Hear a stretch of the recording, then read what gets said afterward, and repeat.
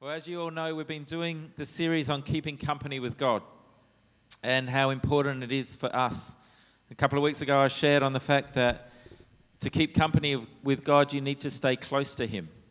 You need to be in a place where we talked about error increasing with distance. The fact that the further you're away from something, the harder it is to hit the target.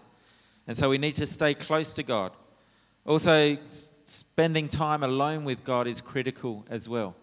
Not just or giving God the time where you can draw close to Him and hear His voice and spend time with Him.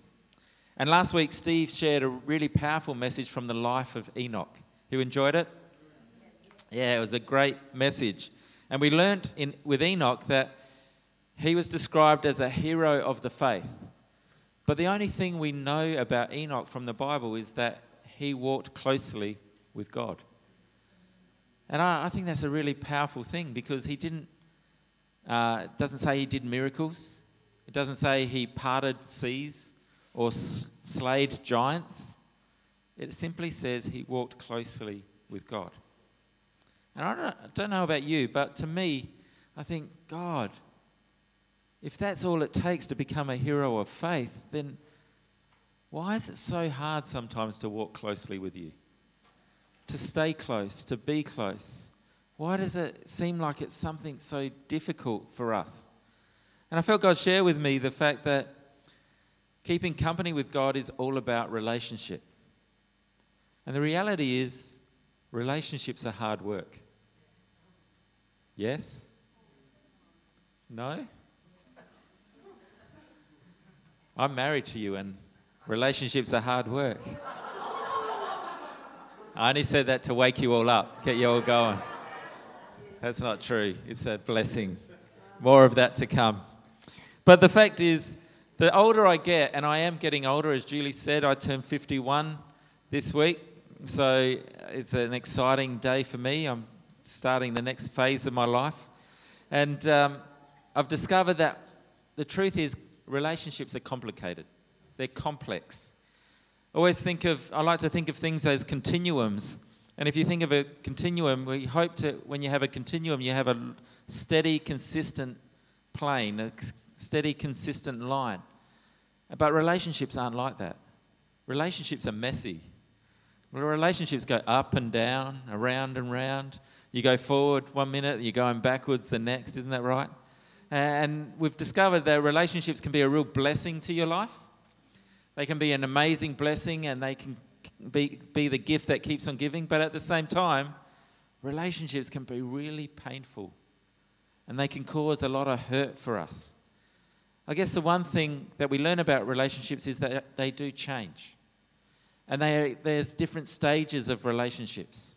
Sometimes this morning in church, we dedicated 4 little babies, which was exciting. And you watch the parents holding the babies. And those babies depend on them totally, don't they? They're totally dependent. They have to feed them, wash them, change their nappies, do everything for them. But who knows, one day, and we don't have too many parents with little babies, but parents with burgeoning teenagers in this place. I won't mention any names. But who knows, once you have teenagers, your kids don't want you around that much. They want you to, hey, Mum, you're cramping my style. Hey, Dad, you're cool. You're really cool. You can hang around. But, Mum, you can't. No, that's not true. But the fact is, hopefully as they get older, the relationships will change again. And that basically means that there are stages in relationships. And the fact is, or the reality of relationships is that they do change. But at the same time, if we're going to get the most out of our relationships, we need to change to get the most out of those relationships. If we stay the same, then often that's when relationships will break down and things don't get any better. And it's the same with our relationship with God. That there are times in our relationship with God where we have to stop and think and reevaluate and self-assess where we're at with God. Just like we do in our everyday relationships. And I talk about this for us personally. Because the only person you're responsible at the end of the day fully is yourself. And that you have to make decisions and choices in your relationships where you say, I need to change. I need to do things differently. You can't expect someone else to change for you or change you. You actually have to make a decision in your own heart to change. So sometimes in my relationship with God, there's moments where I have to ask myself the question, where am I with God right now? Where am I? Am I happy with where my relationship with God is at the moment? You know, it's really important to stop and ask those questions, because there are times in our life where we have to say, God, where do you want to take me? What do you want to do in my life? And this week, God reminded me of this idea, because I was thinking about, God, what are some of the things that stop me from deepening my relationship with you, growing closer to you? And as I was asking him that, he reminded me of a story from many, many years ago. And it actually involves Julie and myself when we were dating back in the old days, when we'd been dating for a little while. And when I started dating Julie, I really made a strong commitment that I thought, I want to be a gentleman. Girls, remember this? When you're looking for a man, find one that treats you with respect and value. One that will open the door for you. And I'd made a decision. I didn't have a father figure, but I made a decision. I'm not going to be an idiot or like a lot of other blokes. I'm going to be someone who respects and values my partner. And so I made a decision that I would open the door for her. Open the door, let her go before me, open the door of the car, let her get in, all of that sort of stuff. And it all worked really well. Don't ask those sorts of questions. I can't say anything in case it might incriminate me. But the fact is, after about a year of dating, one day, and I don't know why, but for some reason I must have been distracted, I must have been thinking about something else, I forgot to open the door for Julie. So obviously you guys know Julie, because from that reaction. But I forgot to open the door, and so I got in the car, and I was like, where's Julie? And then all of a sudden she gets in the car, she sits down, and you know Julie, in her own straightforward, direct way, she said, familiarity breeds contempt. And I'm like, what on earth are you talking about? And she goes, familiarity breeds contempt. And now remember, I'm a child of Italian migrants. I literally had never heard that saying before in my life. Has anyone else heard it? No? Some of you haven't. Thank you, Jesus. Because I had never heard it. I had never heard it in my life, and said, I don't know what you're talking about. It doesn't compute with me.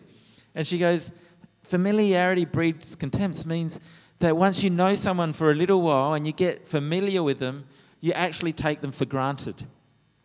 That you start a relationship and you're all in love, and you think the sun shines out of every part of them, and they're beautiful and they're wonderful, and you want to spend every moment of the day. But then as you get familiar with them, you discover that they're not perfect, and you start to become familiar and you think, they're not as good as I thought they were, la, la, la. And so you start to not value them or treat them with the respect that they deserve. And as she said that to me, I'm like, I don't think that's happening. I just forgot at that one moment. It might be happening now, I don't know. But the fact is, I thought, as she said that saying, familiarity breeds contempt. I've got it up on the screen for you. That phrase stuck with me. Do you know how when God speaks to you, it was one of those moments, because I couldn't shake it. At that time I was in Bible college, and I'd go to Bible college, and everything they seemed to be speaking about was this phrase. Don't become familiar with the things of God. Don't become familiar. And I began to think about it and say, God, what are you saying? What are you doing? Because the reality is we can become familiar with God. And when we become familiar with God, we start to not value the things of God and what God has for us. And we start to treat it with not the respect that it deserves. You see, familiarity is one of those human nature weaknesses. We all have it. And it's a real threat to our relationship, not just with God, but even with each other. When we become familiar with church and other things. You know, in the media, they call it information fatigue. I don't know if you know, but when they're running news stories, if they run a news story too much, people get tired of it, and I don't want to hear about this again. And even as important as the news story might be, people go, oh, it's too much information. I've had enough of it. I know what's happening, la, la, la. It's sort of what happens in the election times when you see so many ads and you go, oh, I'm sick of this. And so literally the news outlets have to change the story regularly to keep people's attention. Otherwise, people change the channel. It's because we live in a world where we love to have a good experience. We want to have an encounter. We want to have this moment. And we're always striving for the wow factor. Oh, wow. I did this and it was amazing. I did that and it was great. And we're always going, I want a high. I want to come out of that thing feeling good. And we're always looking for it. But the problem is, relationships are a journey. And who knows, journeys have great outcomes when you reach your destination. But the in-between is usually pretty boring and mundane. Isn't that right? That's the reality of relationships. And this is the problem that we have. Guess what? God wants to have a relationship with you and me. That means, yes, he does want to bring you to a great encounter with him, but there's a journey along the way, which means there are, dare I say, boring moments when it seems like nothing's happening, where you might be going, are we there yet, God? Are we there yet, God? Are we there yet? Anyone know that experience? If you've ever been on a road trip, you know it. And the reality is, this is the powerful thing. God wants to be there for you in the good encounters, the amazing times. He wants to be with you in the hard times. But he also wants to be with you in the in-between. Everything in between. The stuff that's, dare I say, boring or mundane. He always wants to be there. You know, when I was doing Bible college, we did a study, it's called Christology, the study of Jesus, and I discovered that in the Gospels we hear all about Jesus' ministry. And it was all about the amazing ministry that he had doing miracles, healing the sick, feeding the 5,000, setting people free from all sorts of bondages. And it's amazing. Wow, Jesus' life just seems to be one big thing after another, didn't it? And you read that 3.5 years from when he was about 30 to 33, and he was doing amazing things. But the fact is, what did Jesus do for the 30 previous years? He ministered, I believe, in what we would call the ministry of the mundane. He just lived life. The Bible tells us he was a carpenter, working in his adopted father's carpenter shop, just doing life. But who knows, he wasn't just doing life. He was living in the mundane, but he was learning how to hear the voice of God. He was learning how to be obedient to the voice of God and do what God had asked. He was spending time in his word. And so when it was time for him to launch into his ministry, the preparation work had been done. And this is the powerful thing, is that God wants to be with us, not just in the exciting, great times, but he also wants to be with us in the ordinary, everyday times. Dare I say, the mundane times. So if this is the case, how do we develop a genuine, authentic, transforming walk with God where we don't become familiar, where we don't take for granted that God is with us in all things? I want to share with you one simple key today. I'm not complicating this. I'm keeping it simple. One simple key. And you might think when I tell you this, you go, oh, is that all it is? And that one key doesn't involve praying more.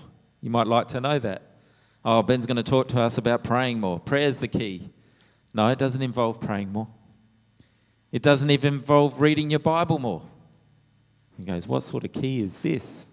What heresy is he about to preach? It doesn't even involve coming to church more. I'm not going to tell you need to be in church more. That's the key to cultivating a real powerful walk with God. No, that's not it. Dare I say, it doesn't even involve giving more in the offering. It doesn't involve all those things, but I'll tell you this, if you put this key into practice, you just might increase all of those things in your life. It's the simple key that I want to share with you today is the key of diligence. Diligence. Some of you are going, what on earth is diligence? Because it's not a word we use a lot these days, but it's in the Bible a lot. But if we're going to not become familiar with God, then it requires us to pay diligent attention to our relationship with God. Just like it would if I'm not going to become familiar with my wife in our marriage, then it requires me to pay diligent attention to my wife and not take her for granted. And the same goes for us with God. Now, as I said, it's not a word we use a lot these days, so I'm going to show you what it means. The simple dictionary definition of diligence is steady, earnest, and energetic effort, persevering application. So someone who is diligent is steadily, earnestly, energetically putting effort in for something. And that persevering application is that they are continually applying themselves to see something through to the end. The Christian version or understanding of this is in Christianity, diligence is the effort to do one's part while keeping faith and reliance in God. In other words, diligence and faith are two sides of a coin. One doesn't know how, despite one's effort, it all works out. But diligence, when combined with faith, assures spiritual success. Diligence as a virtue describes thoroughness, completeness, and persistence of action, particularly in the matters of faith.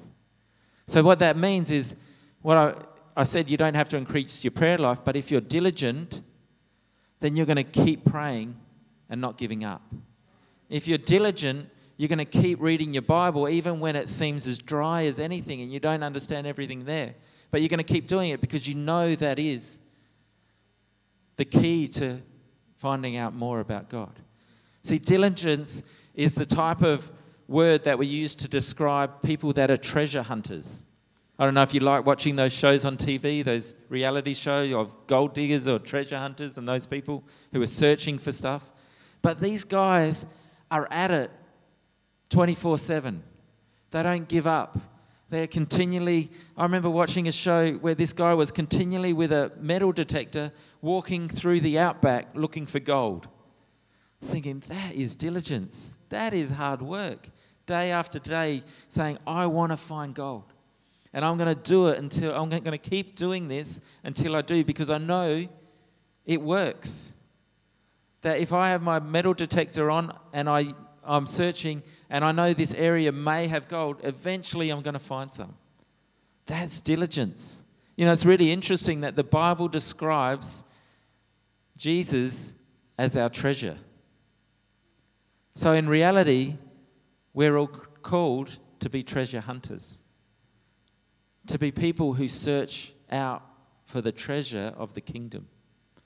It's in Colossians 2, verses 2 and 3, it says these words, "For my hope is that their hearts may be encouraged as they are knit together in unselfish love, so they may have all the riches that come from their full assurance and understanding the joy of salvation, resulting in a true and more intimate knowledge of the mystery of God, that is, Christ, in whom are hidden all the treasures of wisdom and knowledge regarding the word and purposes of God. Who wants to know the purposes of God in this place? Well, this tells us that those treasures are found in Jesus. So that tells me we need to seek it out.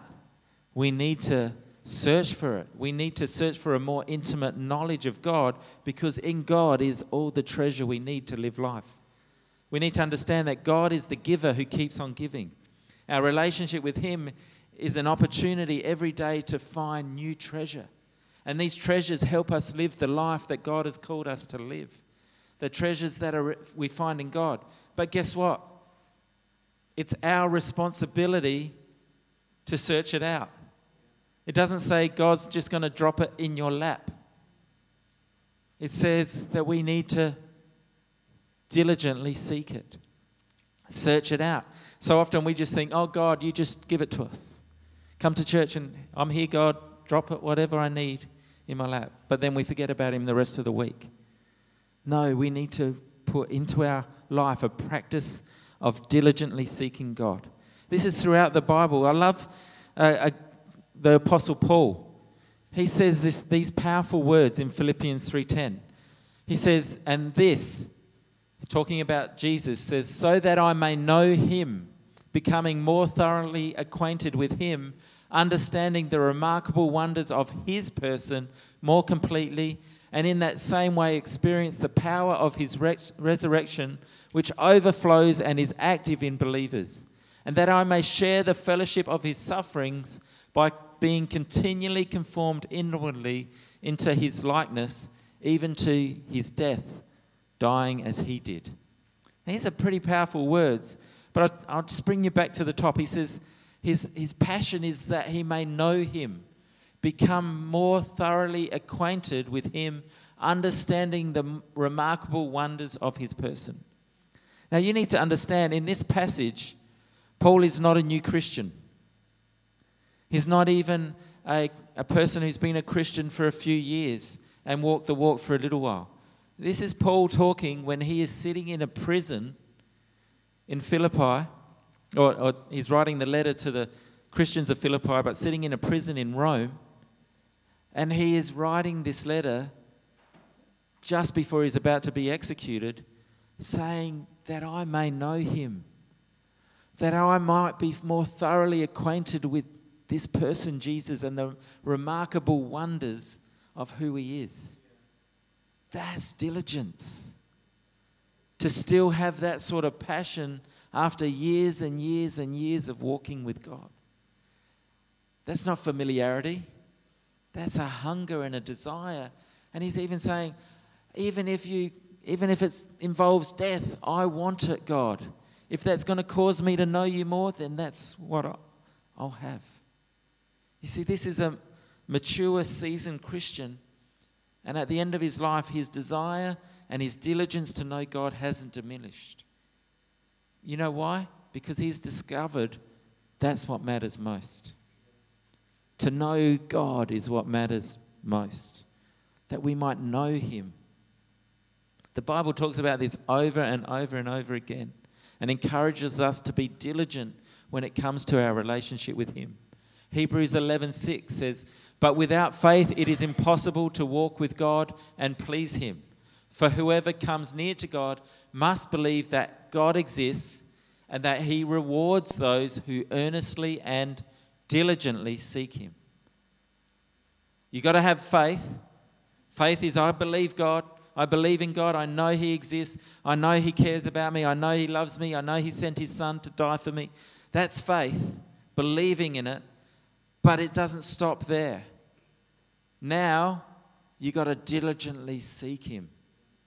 You got to continually seek Him. It's not just a once-off. It's a continual seeking, because the Bible promises us that God rewards those who diligently seek Him. 2 Peter 1:5 says, for this very reason, applying all diligence to the divine promises. Anyone had a promise from God in this place? Well, this tells us that don't just have a promise, but apply your diligence to that promise, making every effort in exercising your faith to develop moral excellence. Making every effort, that's diligence. Not just sitting on your backside and going, God, if you're going to make it happen, that's great. I'll just wait here until you do. No. Put your faith into action. Diligently seek him. Proverbs 8:17 says, and those who seek me diligently will what? Will find me. I love this next one. Hebrews 6:11-12 says, and we desire for each one of you to show the same diligence all the way through.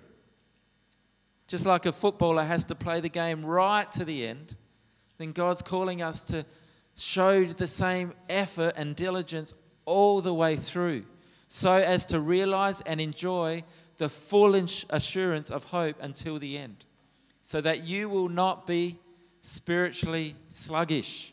Another version says spiritually lazy. It's time to get up and start applying what you've learned and start seeking God in all things.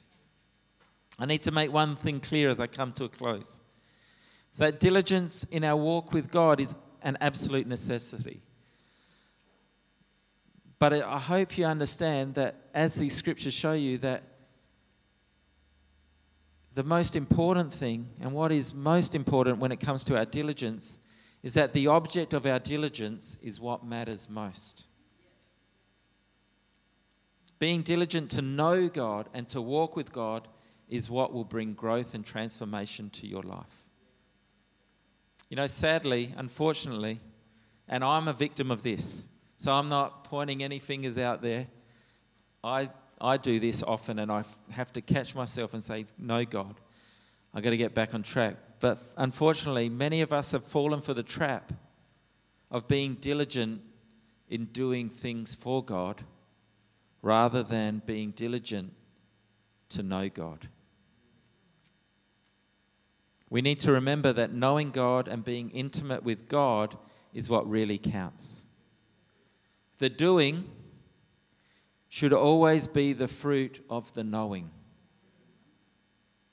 I'll say that again. The doing, the things we do for God, should always be the fruit of us spending time with God.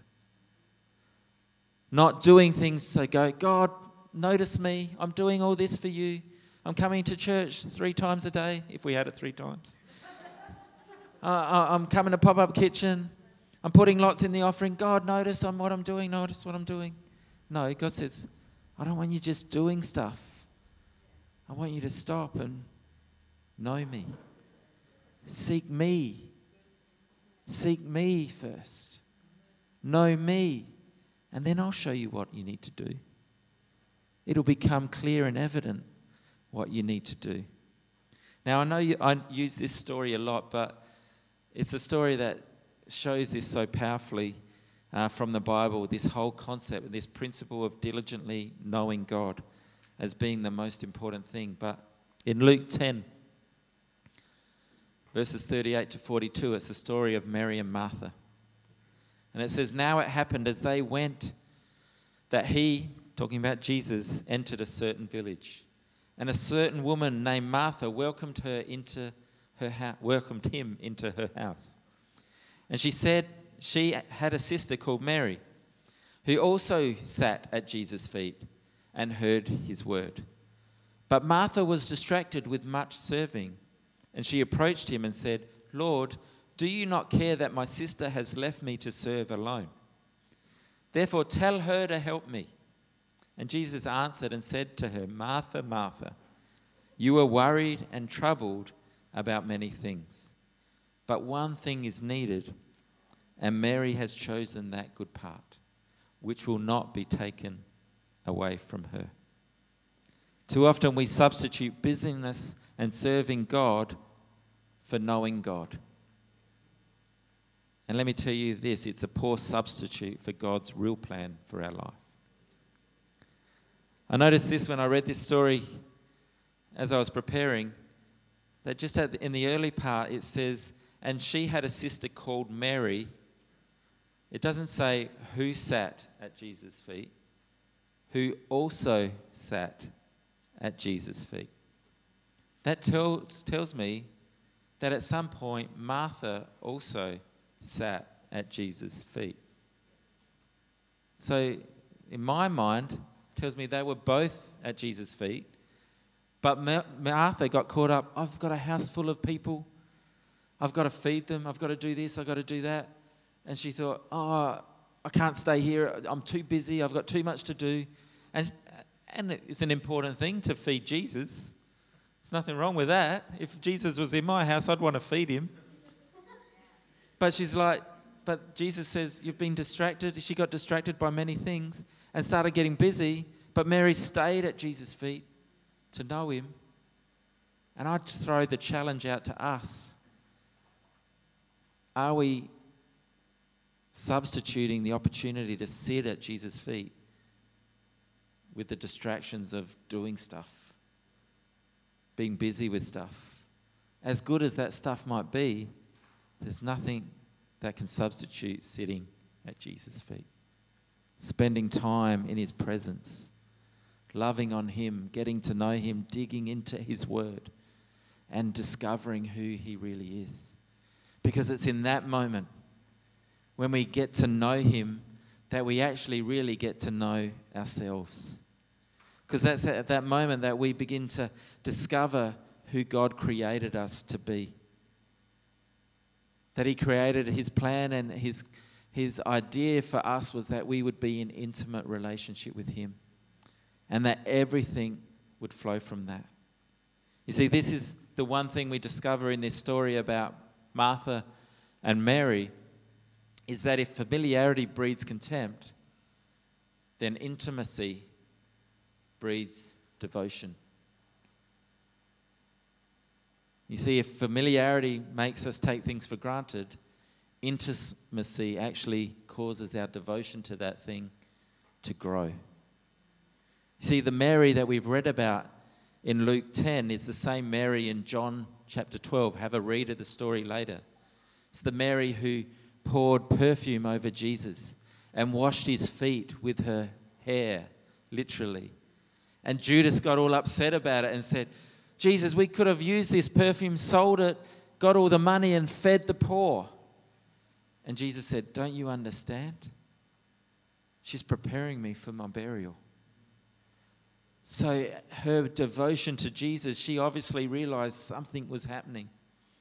That there was a place that Jesus was in, that he was about to embark on something big, and she knew him because of her devotion to him and her intimacy with him, that she came, sat at his feet, poured perfume on his feet, and started to wash his feet because she was absolutely committed.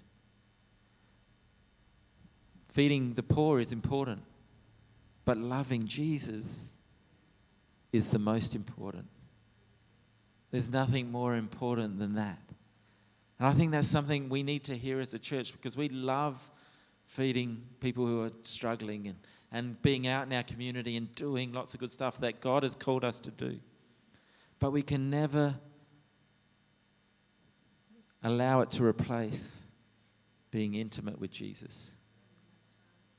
That's what matters most. Because when we're intimate with him, he shows us what he wants us to do.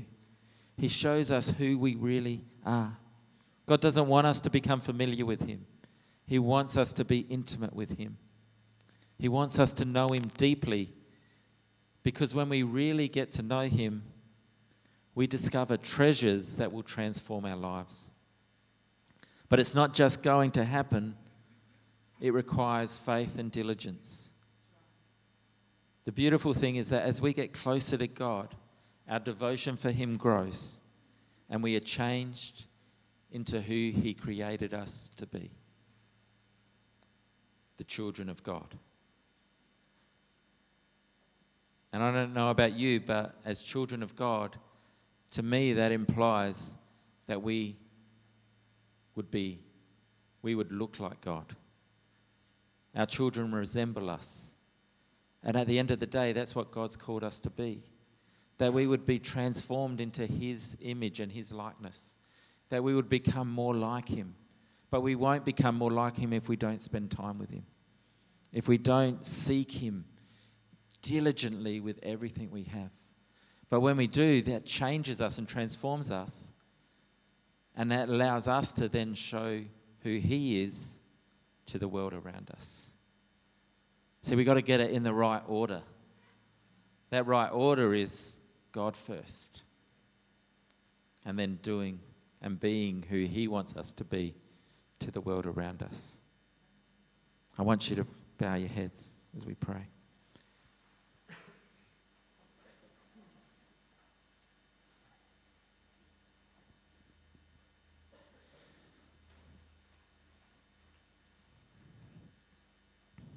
Just before we finish, I'd ask you that question and ask you to take a moment to self-evaluate, self-assess. Do things need to change in your relationship with God? Does your relationship with God are you diligent about it? Is it something you are hungry for, that you might know him, that you might be close to him? The great thing about God is he is always there. I like to say he's just a prayer away. But it's our choice. It's our decision. It's our responsibility. Will we choose to seek him, or will we choose to just be happy with the familiar? Being familiar with him. I want you to take a moment to talk to God. It's your choice. I'm not going to try to force you into it. I've just laid it all out on the table for you and shown you what is possible when we get diligent for God. Take a moment to talk to him, to ask him. Maybe you need to say sorry and say, God, sorry I've become familiar. I'm sorry. I want more of you. I make a commitment. But understand, diligence means that what you decide tonight, you keep doing tomorrow and the next day and the next day. That you diligently seek him with everything you have. I'll give you a moment to talk to God.